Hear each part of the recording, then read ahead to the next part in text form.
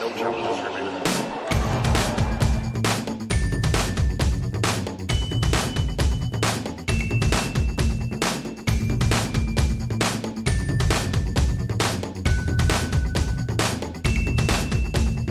Welcome to No Challenges Remaining on day 4 of the 2020 US Open. I'm Ben Rothenberg, and I'm thrilled to be joined by an old friend of mine who this is your first time at NCR, Amy Featheroff, which is surprising to me, disappointing on my behalf of the last 8 years that neglected you so. Amy Featheroff, you know her from the changeover. You know her from her strong opinions about David Ferrer on Twitter. But Amy, you're going to be here today in your role as a labor expert, because the labor issues that are coming up in tennis right now.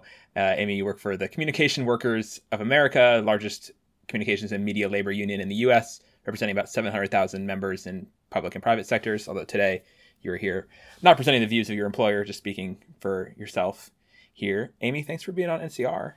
Yeah, thanks for finally having me. God, finally getting around to it. I think that's mainly my fault, but this was too perfect of an opportunity for me. Perfect intersection of my interests. I haven't watched a lot of tennis recently, to be honest, but I'm familiar with the structure and situation, and so yeah, we'll dive right in. Well, I'm not an expert on labor unions, but I do work for one in my day job. Okay, there you go. Okay, well, more of an expert than me, and I'm sure 99% of our listeners. So here we go. So basically, the reason we're doing this episode now, we talked actually about doing something earlier in the stoppage period when they were talking about ATP WTA mergers. We were talking about that a bit. So it's been kind of an interesting structural year in tennis, understandably, with all the quarantine fluctuations that are going on. But we're going to talk specifically about the formation last week of the PTPA, the Professional Tennis Players Association, as we call it on this show, which is formed by Vasily Pospisil and Novak Djokovic. And took a picture with a bunch of members early on. And so obviously the conversation then spins back to this long-running conversation about some sort of players' union or unionization in tennis. The PTPA people seem pretty eager to say what it's not early on more than what it is. And one of the things they're saying is it's not a union. And Amy, just first as an explainer, can you sort of explain to people what the difference between an association is and the difference between that and what a union is, and how tennis as players, as independent contractors, one term might work for them, one might not. Just if you can sort of break down the nomenclature there, because I think that's something people get tripped up on. So I would say it's kind of a distinction that doesn't have that much of a difference. You run into different labor laws in different countries, especially with, I'm not sure what jurisdiction all of this would fall under, but I mean, the basics are that an association is just like people coming together, and like a union has sort of a more official connotation. That sort of implies that you're sitting down at the bargaining table directly with your employer. So on the independent contractor thing, this is sort of an ongoing dispute in labor law across the world, but essentially independent contractors are still workers, and there's a lot of movements for independent contractors organizing, and sometimes it can't be like an official union, or you can't be like, oh yeah, we're a labor union now. From a legal perspective, really a labor union is it's a concept. They're starting the efforts to kind of just join together. So, I would just emphasize that it's not really that important. My impressions of a lot of the way that they're framing this is that Novak doesn't want to say anything that would turn people off from appearing too radical. They seem very cautious about what they want to say. And, I think that's understandable from anyone's perspective, because I think this stuff is very complicated from a legal standpoint. It's really complicated from the standpoint of there being so many stakeholders here with the ITF and with the ATP and with Roger's agent, and there's so much stuff going on there that it's a real minefield. But at the end of the day, I think that the idea of forming this association, which maybe someday will sit down at the bargaining table and be, a technical union. I think it's about the players just joining together and recognizing the conflicts of interest that exist within the ATP structure, and calling them out. I want to read a quote from the lawyer who's been consulting with them from the law firm of Norton Rose in Canada. And apologies if people can hear the thunder that's behind me. There's a lot of thunder going on in DC as we record this, so I'm not sure how much we'll pick up on the audio. Walid Soliman, who is the lawyer who's been consulting with Vasek and Novak for over a year now, one of his quotes, "At this stage, the objectives are very, very humble. The objective is simply to establish an association of tennis professionals," amusingly, that's what ATP stands for, that will engage in dialogue, not as a collective, not with an objective of starting job actions, but in a very humble and respectful manner, engage independently with both the ATP and the Grand Slams to help ensure that tennis is a more viable living for folks outside the top 50, and that the stability of tennis for the next generations is there, and that it's not just a sport for the rich and privileged. Novak and Vasek are not making any money off of this. If Novak has had a frustration, it's been his sincere and heartfelt focus on the sustainability of tennis. So that kind of I think I've seen that a bit in terms of just starting with the beginning of that quote, talking about the very, very humble part from the PTBA side of sorry, I got a flash flood warning on my phone. No worries. Trying to downplay, saying this is nothing to be afraid of, whereas the ATP, we'll get to the ATP sort of what you're going to refer to as the union busting type stuff later. Them being like, no, this is an existential threat to the ATP in terms of how it's organized. And people who don't know, one of the key things of ATP background is the way ATP has been set up for the last 30 years as the ATP Tour, which is originally the ATP was a player group, and then it merged with the tournaments to form the ATP Tour. They have a governing structure, basically, that is set up to be a governing board of 50-50, where it's 3 player reps on the board and 3 tournament reps on the board who have an equal seat at the table, basically is the design of it. Novak has been saying he wants a players-only, player-focused, standalone organization to represent players better. In your experience, Amy, does that seem like something that's necessary? Can you get change you need from inside, or is something that can be independent and more directly adversarial, I guess, something that is crucial for labor? Well, it's interesting that you frame it that way, because I think this is one of the, not to call you out or anything. Go ahead. I feel like, one of the primary misconceptions that people have about unions is that it's a contentious process. And, I can say I'm actually, I'm a member of our staff union within our union. So I've been a union member, I've negotiated with my employer, and also we hear it from our members who sit at the bargaining table with their employers. Oftentimes, when you sit at the bargaining table on an equal basis and really explain yourselves and have conversations about your future, where one person the employer can't just unilaterally shut you down. It's really it's an empowering experience. It's not necessarily things can get heated, but it's a collaborative thing. So I don't really understand, seeing as I think the PTPA is not, I was reading the letter that the head of the ATP Tour sent out, sort of, acknowledging that they are aware of this new thing happening. And, they say in that letter that it's not a competing body, or I think I might have to pull up the exact language, but they're not mutually exclusive things at the moment. They're not trying to arrange a competing tour. Right, to supersede it, even just as. But I do think, okay, back up a little bit to what you're saying about being at the table with someone. I do think absolutely there have been major cases where some sort of more structured player advocacy group would have been very helpful, right? Like the example that I talked to when I had Vasek on the show last year talking about some of this stuff. The example that I brought up for sure was one of your favorites, Bernard Tomic. Last year at Wimbledon, got all of his prize money stripped by the Grand Slam board after they determined that he did not make a good enough effort during the match. After the match had been completed, he got no warnings during the match about lack of effort, which is a code violation you can get. He didn't get any of those. They decided after that he didn't try hard enough during the match, which struck me as so ridiculous, and wage theft, to use the later term for it. For him to go out there, complete his job as it was written out, and then get his money completely arbitrarily yanked, I thought that was crazy. Hashtag justice for Bernie. Absolutely. Always justice for Bernie. Gosh, there's so much thunder. I think you can hear it from I'm actually... both. I definitely have both of it too. Yeah. So yeah, Amy is also in DC, so we might have the same storm system over us. My question is basically, if it's just a player advocacy group and it's just sort of an association that wants to be non-threatening, and let's say, and take that whatever you want it to mean. Why would anyone listen to them? Why would anyone invite them to the table in this already very crowded table that is tennis of 7 governing bodies? And one of the quotes from Wally Solomon talked about being frozen out from these discussions previously. I'll read it again. He said, "We tried before setting up an association, we tried just doing some basic negotiations, basic dialogues with the Grand Slams. We had well over 100 players signed up, something like 80 of the top 100. And they wouldn't even return our calls." And then he says, "My experience with these folks," meaning the governing bodies, "has been that they are the most arrogant, elitist, out of touch, living in a bubble counterparty that I may have ever encountered." So how then... That's impressive for someone in his profession to say. So. I mean, yeah, lawyers can be hyperbolic sometimes, but true. How does the PTPA get people to take it seriously, right? What do they have to do in terms of showing their power, in terms of those to critical mass conversations about how many people sign up or what they intend to do? But how does the PTPA get itself to be heard?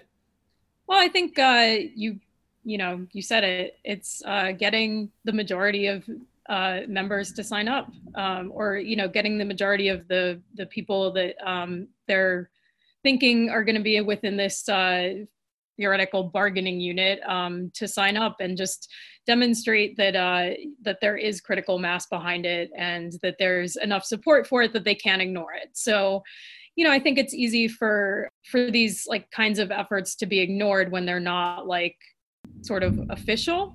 And so, I think there's been some criticism, especially Djokovic, fan favorite Novak Djokovic, criticizing wasn't done in certain ways, basically, that the launch was not ideal in a lot of ways. And I think that's definitely, that's maybe another conversation.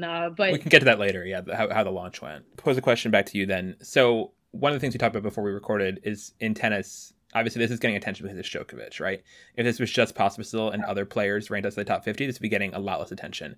And tennis players, star players, have this really outsized role, outsized power. Foremost, Federer, Nadal, Djokovic third on that list, but definitely in the 3. And then obviously on the women's side, Serena, Sharapova until she retired. Osaka now I think is emerging very quickly as somebody who's sort of in that short list group of influential players. In terms of critical mass and what people need to be on board or not on board in order to shift the balance of this thing, how do you think that star player factor goes in tennis, which obviously it's a very top heavy sport. Players act entitled, especially star players act entitled to have like rules based on their own preferences. Like Rafa, when it comes to like time violation rules, acts truly aggrieved when something is seen as being an anti-Rafa rule. Yeah, how does that balance in a sport this goes to other issues of just not being a normal workforce, right? It's people with very different lives, very different goals, very different earnings. How does this all work? I think that's one of the points of signing people up and getting, sort of a majority of support. I was saying to you before we got on here that like looking at the photo that was tweeted from like the official launch, like you look at those players who are like literally I couldn't even pick out most of them, and not just because of the masks. Like there were lots of them that I know of, but like the point is like not a great photo, just technically it was blurry and masked. Yes. Not a good photo anyway. But these are the rank and file players. Like these are, if you look at this group of players and you put them on one side, and then you put like Roger and Rafa and Kevin Anderson, and I don't know who else. Wawrinka, I think it's been sort of a bit anti this. Yeah. Like they're way more representative of like the rank and file players. And then, the other dynamic here is like some of these high profile players are also like very tied in with the tennis establishment. So I think another dynamic to be aware of is players who are, interested in changing things and innovating things. And then there are players who are sort of tied to the status quo because it really benefits them. And oftentimes that's the highest profile players because, they're thriving in the status quo. So it's not to their advantage to push to change things. So that's something else that seems to really be the case in this organizing effort. One of the things you mentioned in the notes that we were exchanging before this was how one of the things that can lead to success or failure of a unionizing effort can be social dynamics of the people who are involved, right, of the leaders. And so Djokovic, I think, does have a lot of support from the rank and file players on this issue, for sure. But, there are negative perception of him for various reasons, of Isner, of this whole what you heard in your notes is the stain of Gimelstob, Justin Gimelstob, who was definitely on Djokovic and Isner's and Pospisil sort of side of the schisms that's existed in player councils in years past. Pospisil denied that Gimelstob was involved in any of this. I know other people are suspicious about that, whether because it seems to have his sort of hallmarks on it, even though he's been officially out of tennis for a little over a year now. How do you think that the sort of hearts and minds conversation on this, what would you do if you were PTPA in order to get people to turn against Federer and Nadal, which is not easy to do in tennis, because those are still, even within the locker room, those are people who are revered. How do you get people to do that? So I don't think people need to turn on Federer and Nadal. I think what needs to be done at this point is that Novak and Vasek need to basically reach out to everyone and, gauge what the concerns are, like what their level of support is. And also, I think when you get a certain critical mass within the players, it will be very hard for Rafa and Roger to oppose these efforts. So, let's say that they presented a list of like half the people from whatever their size of the bargaining unit is. I think a top 400 or something. I don't remember exactly what they defined it as, but present a list of all these supporters, and it makes president look pretty out of touch if he's just being like, oh, this is like an outside effort. Yeah, I think it's a matter of just demonstrating like the strength of the organizing effort. And it's really hard. I think that the dynamic that is really like obvious to me as someone who works like with unions on a regular basis and with organizing efforts is, I think there's a really thriving anti-union industry. Like, for example, with CWA, part of our membership are the News Guild CWA. And, the news industry during the pandemic is facing like a really tough crisis. And, there's a ton of layoffs and all this stuff. Every time, even though I don't think we've really like lost an election in quite a while that I can think of, like, it's kind of stunning to me that like, these employers just continue to fight these really public, ugly battles. And, they hire like union avoidance consultants. And, there's a lot of like really sleazy stuff that goes on behind the scenes when organizing efforts pop up. So to me, it's been a little bit clear. I'm sure that there's a lot of like strategizing going on within like the ATP and behind the scenes on how do we kill this effort? You're mentioning that, just to interrupt briefly, you were mentioning that in the context of the letter that was signed by Federer, Nadal, and 4 of the other members of the ATP Council, one of whom, Sam Querrey, since signing that letter, 4 days ago, has since announced that he's left the council also and is supportive of the PTPA. You were mentioning sort of the classic sort of union busting language or chilling effects, I guess, that they were trying to do in that letter. Can you talk a bit about that? What you recognized in this Federer Nadal document? If you want to pull it up and look at it in specific phrases, feel free. But what you saw in there that reminded you of sort of classic hallmarks of union avoidance, union busting, union chilling, any of those sorts of phrases. Absolutely.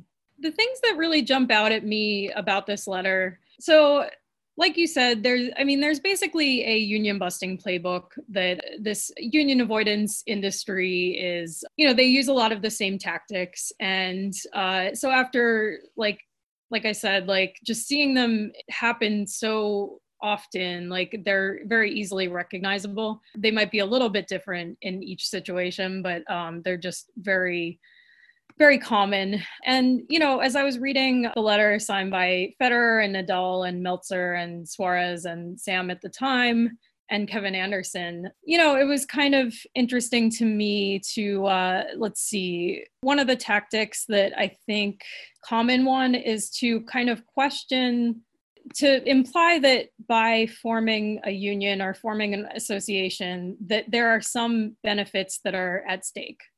So basically just threatening and saying like the union jeopardizes X benefit, or, like pension was one was mentioned. Yeah. It's really a scare tactic that you see a lot of times, like just basically like reminding people of how good they have it basically now and threatening them with, oh, it could get worse if you talk to each other and organize. No, definitely. So this goes to, and then there's other things that were sort of mentioned. You mentioned, you flagged the Tony Nadal quote where Tony was saying this is like not the time for a schism in tennis during pandemic, basically. And I have no patience for that kind of timing argument. Milos Raonic said this actually when he was asked about it last week during Cincinnati. Milos Raonic, who just recently lost to PTPA future co-president, or maybe already co-president, Vasek Pospisil today, he was saying that like there's never a perfect time, and I agree with that completely. Like there's never a bad time for labor organizing. As a principle, I fully get that. But I would make the argument, the opposite argument, that like the example I was mentioning earlier in the news industry, this has been really a good time for people to get together with their employers and talk about like the future, and because there are hard decisions to be made. And of course, like the tennis tour is not immune to all of what's going on. It's an entertainment business. They've had to cancel events. They've had to postpone things. It's not like it's not a serious time for them to be like crunching numbers, and like it can be really more of a process though of like sitting down together and just deciding like what do we want our future to look like. Like if we had to completely reimagine what tennis looked like, because we probably do, what would it be like? And to have players heard in that discussion is really incredibly important, especially during like a public safety crisis. So no, absolutely. No, and this is the thing where I talked to Vasek about this during the press conference. I kind of pushed back on this because I do think what they're asking for pretty fundamentally is a reimagining, right, of how the labor structure in tennis works. And this goes to me not totally buying the vagueness of what they're doing, or the soft selling of just like, hey, it's just, an association, it's no big deal. Because where unions, to use that word, or associations get their leverage is a labor stoppage. Generally, that's the most obvious thing. You're looking askance at that. But honestly, like if that's how you get labor taken seriously, right? It's because what their value they offer is the labor, keeping the company going. So if the players are not going to stop providing the work, why would the employer ever listen to them? Well, I don't think that's true. I also think that this is the case with a lot of other organizing efforts, but a lot of these processes start out pretty small.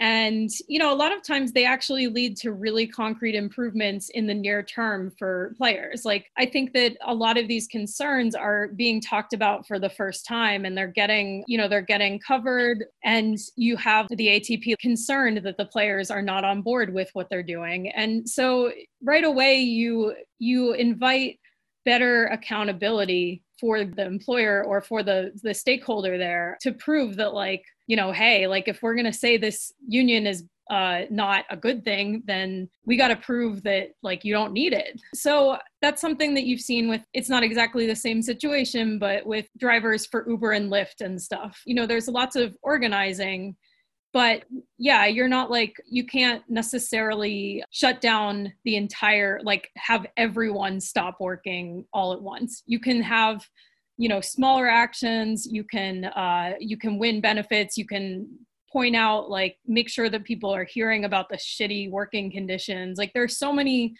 steps in between stopping a general strike situation and like just the things that can start to be accomplished by having workers talking together. You're talking about, I guess one of the things you're talking about, general strike would be versus like strategic spot strikes, whatever you would call them, like smaller stoppages, which would still be a version of a work stoppage for sure. And we saw a version of that last week in the Cincinnati tournament with what Naomi Osaka precipitated with her walking out for the Black Lives Matter causes. And so, yeah, that can be very disruptive. Yeah.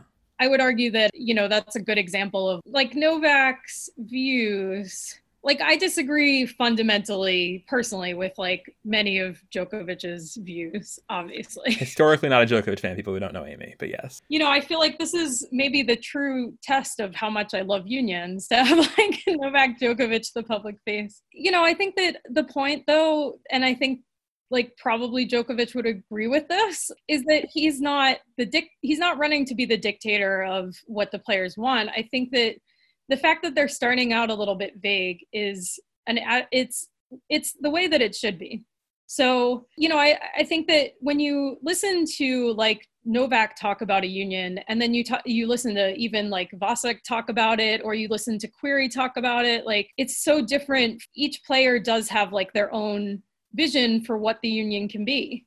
Yeah. And as you bring more people in, like you're basically bringing in, a bigger perspective. And so I certainly think it would be crazy to think that like Novak's, views are like how this is going to play out. So like, Novak might say, oh yeah, like we're not going to boycott anything, we're not going to go on strike. But, ultimately that's not how a union works. On some level it does, but he will have to listen. It is a democratic organization. And, the tennis players have shown that they feel strongly enough about things to do collective actions. But to push back on that a little bit, like I do think with it starting this vague, it kind of becomes whatever people want it to be in their own imaginations, whatever their gripe with the ATP. Right, but that also that when it's so undefined and there's no bylaws or anything yet, and it's so amorphous, that could also make it kind of meaningless to me. Like, I mean, Noah Rubin had a quote when he was talking about it saying, well, if it were that meaningless, I don't think the ATP would. Right. I don't think it is. I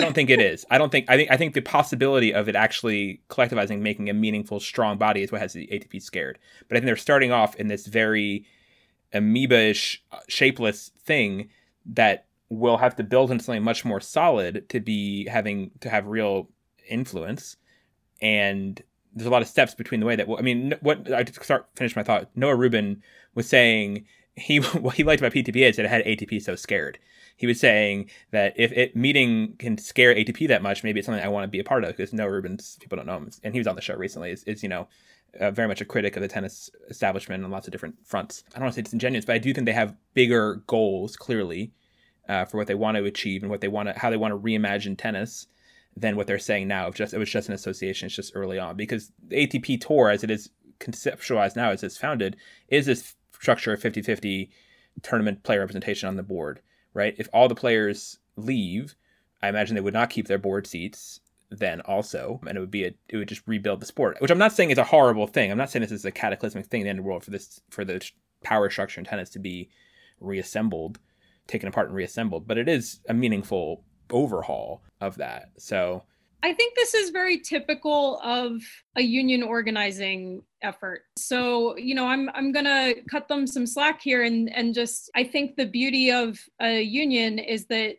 it is the workers. It's not a top-down situation. Like Roger Federer can't go out there and just be like, oh, I want to have a new tour event because, or whatever, an exhibition. Like, it's not driven by the people at the top. It has to be an effort where all the members are actually like getting the chance to weigh in. And that's kind of the whole point. So I think it's kind of necessary for this union to have credibility among the players, to listen to the different concerns, and also to kind of reckon with the questions that are surely going to come up, like, whether their unit includes women, whether, like there's so many factors that I think like lots of the members are going to disagree on. You have to start somewhere, and then you have to have those conversations, and that's how you start making change. Like, this is the only way.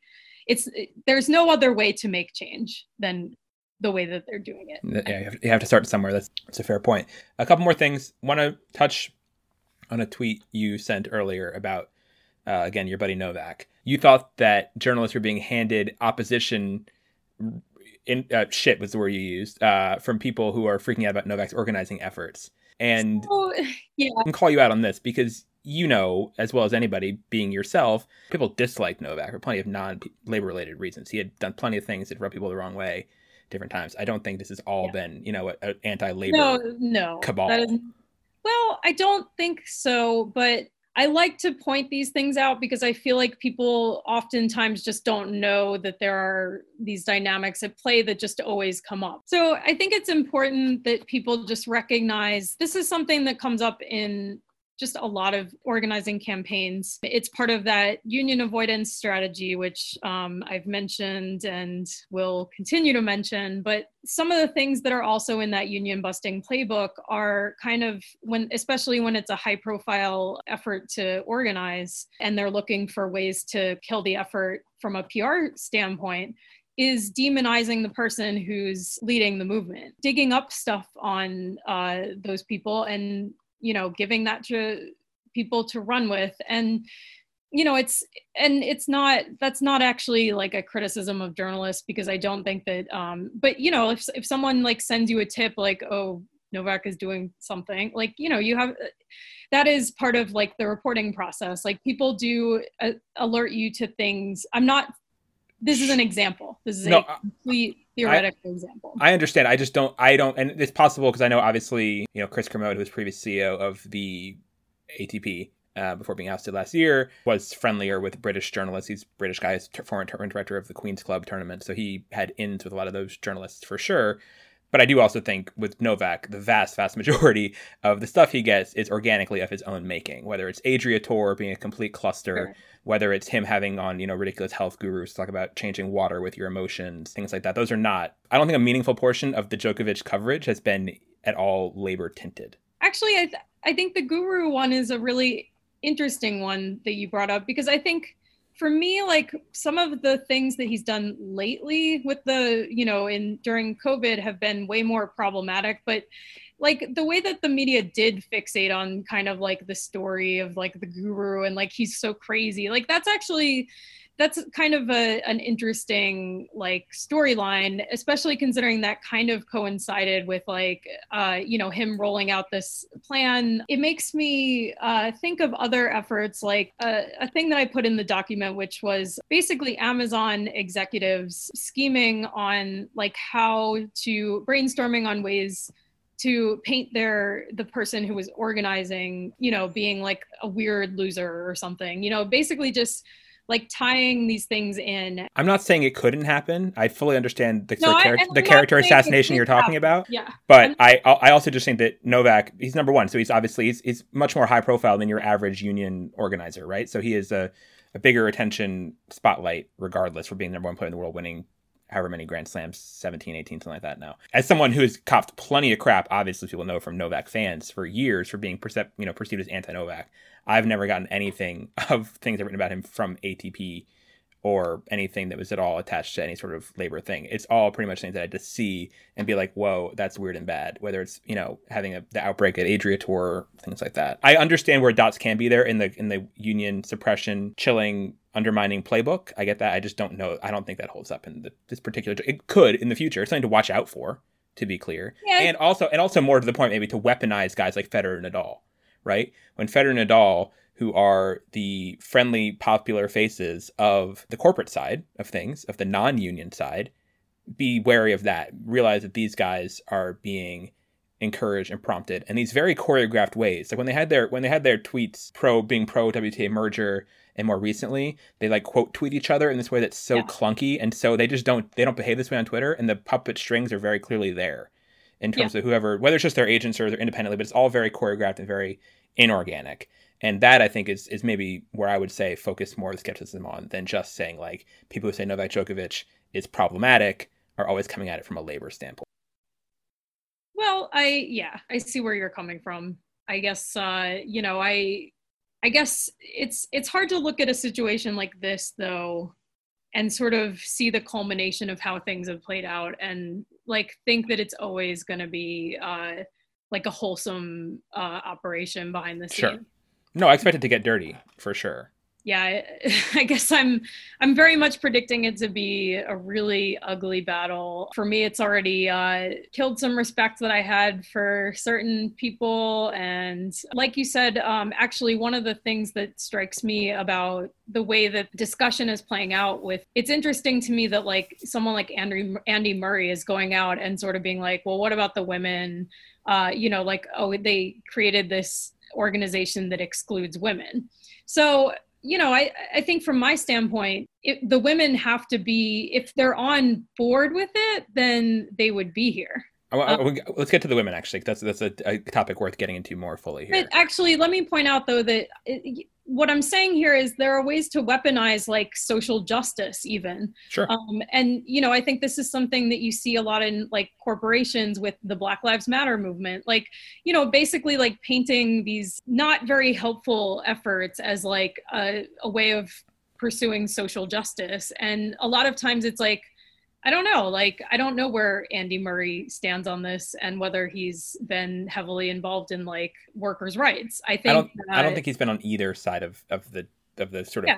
I think he's been a floater among this, and had both. He was like, it was intrigued, but was not into it yet, and was sort of said he was not that like, oh my gosh, this is going to kill the ATP was not his take. It was more like, I'm not in this yet. I have concerns about key things, including excluding the women.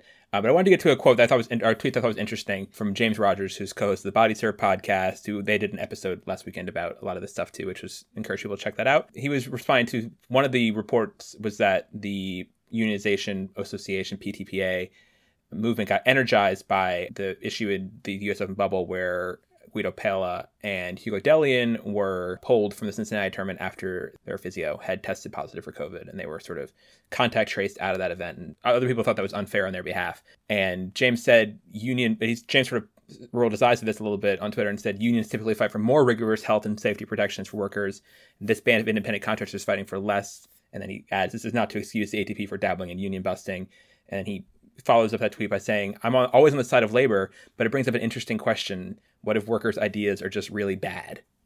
And this goes a little bit to the women. And I think one of the, complaints about the union, there was a tweet that I forget the woman's name, but someone tweeted my article and got like 6,000 retweets talking about how Djokovic was starting this association with no women and how there's been a history of the men not wanting equal pay, which is very much true. Oh, it's absolutely true. And so leaving the women out begs the question, like, is non-equal pay something this particular union is going to be fighting for?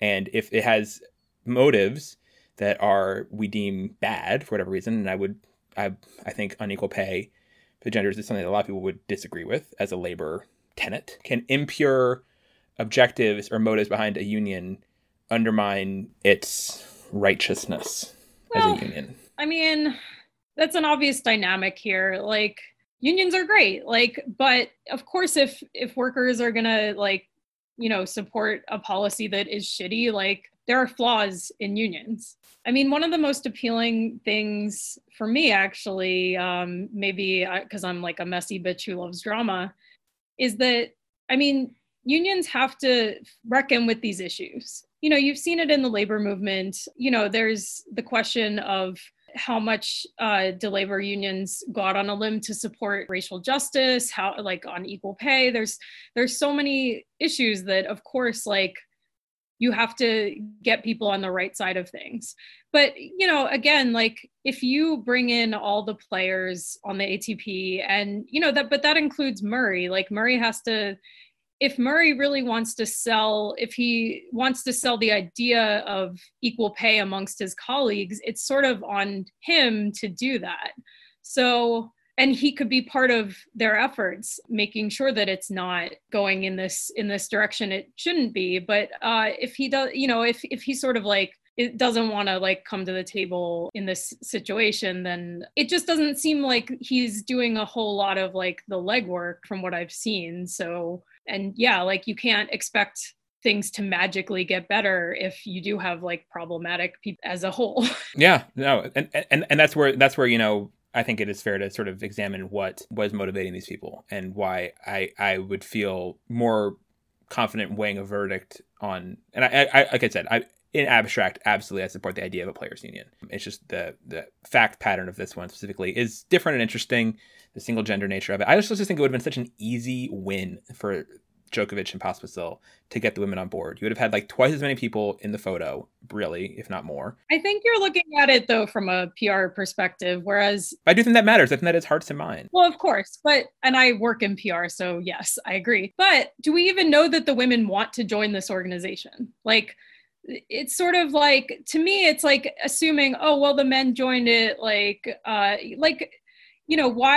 it really, one of the core things that has to be determined when you're organizing is basically what the size of the bargaining unit is. And this is something that often people will have arguments with. The essential thing is usually having a community of interest. And I don't think there's a really strong argument to be made that they don't have different financial interests at this point. I don't really see it being an automatic marriage here. I don't, it's not like a happy marriage.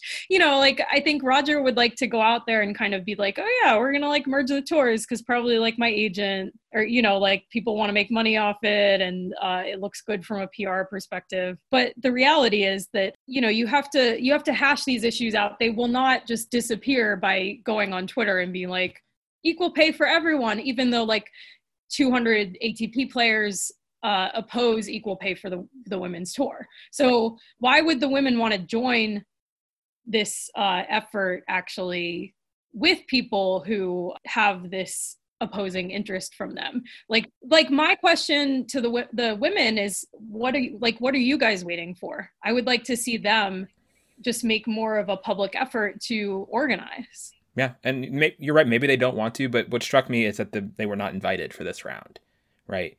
I mean, it was not a coincidence there were 0 women there because this organization was, even though last year, and I read the last quote from Walid Suleiman, who's the lawyer for PTPA, or consulting with them, and I don't know, he's not officially their lawyer, quote unquote, but he says there's an active dialogue going on with leaders within women's tennis. Women's tennis, unlike other sports, is equally as important as men's tennis. It's an interesting sentence. He said there's a clear recognition of that. These are tennis professionals, not lobbyists or full-time organizers. They're doing the utmost to get the movement started, and there's no question that in very short order, those dialogues are going to turn to an active and equal involvement as it should be. Still, just for me, my take on this, and again, this is a PR thing, I think, but given how vague everything was, that they started without women when they just could have included, it would have been no different had they hadn't started with women. I think there was nothing stopping them from saying like, hey, women come along too. And so that makes me just a little nervous, again, knowing the characters involved, knowing the issues, how the men feel about women's tennis, largely on the ATP tour, that this could turn into some sort of men's rights organization, which would be a problem and very unsympathetic. But that's where it's positioned for now. I don't know. If you're not putting women on, if you're not getting women on the ground floor, that makes me nervous, because they're such a huge part of the population in tennis. I agree with that, but I do think that the tours are so financially independent at this point that it would be a little bit almost delusional to go in and say, this would be like, I think that what you're discussing would be a little bit aspirational, like aspirationally unrealistic in terms of how the tours actually function now. I don't want to criticize that because I'm all for like imagining a better future. I see the two as having to make their own decisions on how to handle their finances. And especially maybe this was something we wanted to talk about as well, but with the idea of the ATP and WTA merger on the table, I think a lot of these questions are probably going to be really coming up in the near future. These like financial decisions and these moral decisions. Yeah, I don't think they've done the legwork on this. And I don't think they're there yet because, yeah, I've read the same things as you. But, what gives me hope, I think, about their efforts to join together is that when I really read into their comments, when I read Djokovic's organizing letter, for example, he points out all these dynamics that are really flawed within the ATP structure. And he lays them out in a way that is realistic, pointing out how the people in power are abusing that power. And I also think that for the most part, the role that he sees for this organization is to improve working conditions for the players. And also I don't think that Djokovic is like the number one dictator of this union either. Like I've been really encouraged by the things that Vasek has said, and also by the work that he's done behind the scenes, which I think we've actually seen for several years now. So, I think it's a mistake to sort of simplify those dynamics and, let it be painted as like a men's rights organization. I think to me, it passes the smell test, being motivated for the right reasons. Because I do think like some of their working conditions are really, really shitty and scary, especially because there's a pandemic going on. And like the fact that they're playing sports at all when there's this risk is they're putting their lives on the line for something that can be viewed as it's the entertainment industry. And that's kind of my thing. Well, with your smell test verdict in place now, Amy, thank you very much for being on the show here. One last thing, if you can keep relatively short answer here. what do you want to see next from PTPA? What should their next step be that would let you know, that would make you think that they're on the right track? Whether it's bylaws, whether it's women, whether it's having a press release with a sort of mission statement more clearly, what would it be? Yeah, I think that the number one step, if they haven't done it already, which I'm not sure, is to just have one-on-one conversations with all of the people who are included in this Envision bargaining unit. And conversations have to be two-sided. So the organizers of the union, Novak and Vasek, need to be listening to, because this will be a learning experience for them too. Their experiences are not necessarily representative of all the members. And so to have those conversations where they lay out their vision, how vague it might be, but also gather input on what the other members want out of it. And I think that's the most important process, to get people on board with that vision, to hear the concerns. And then, yeah, like you said, probably having a meeting, convening committees, all the regular things that you would do to move organizational goals forward. At this point, it's really about the legwork that they're willing to do.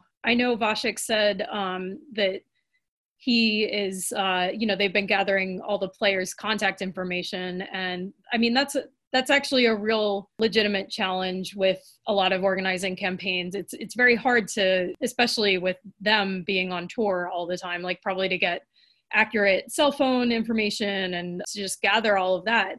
But that's really the nitty-gritty of what will, make or break this campaign. It has to be really strong organizing, and, you have to have those one-on-one conversations to win people over. Because, you got to pass everyone's smell test. But I actually have, and, I don't say this lightly as someone who's not a real big fan of Novak Djokovic. Really, I wish them the best. And I hope that this turns out to be, an inclusive movement that actually wins better workers' rights. So on that note, thank you very much, Amy, for being on here. Appreciate it. I want to thank you all for listening to and supporting NCR throughout this pandemic stoppage. If you have the ability to support NCR on Patreon as we go on doing these daily episodes, that would be wonderfully appreciated by us. Patreon.com/No Challenges Remaining. I want to thank our one new backer since we last recording this a little bit earlier on the day on Thursday. So it's possible if you backed us late Thursday that we wouldn't have seen this yet, but thank you to our one new backer so far,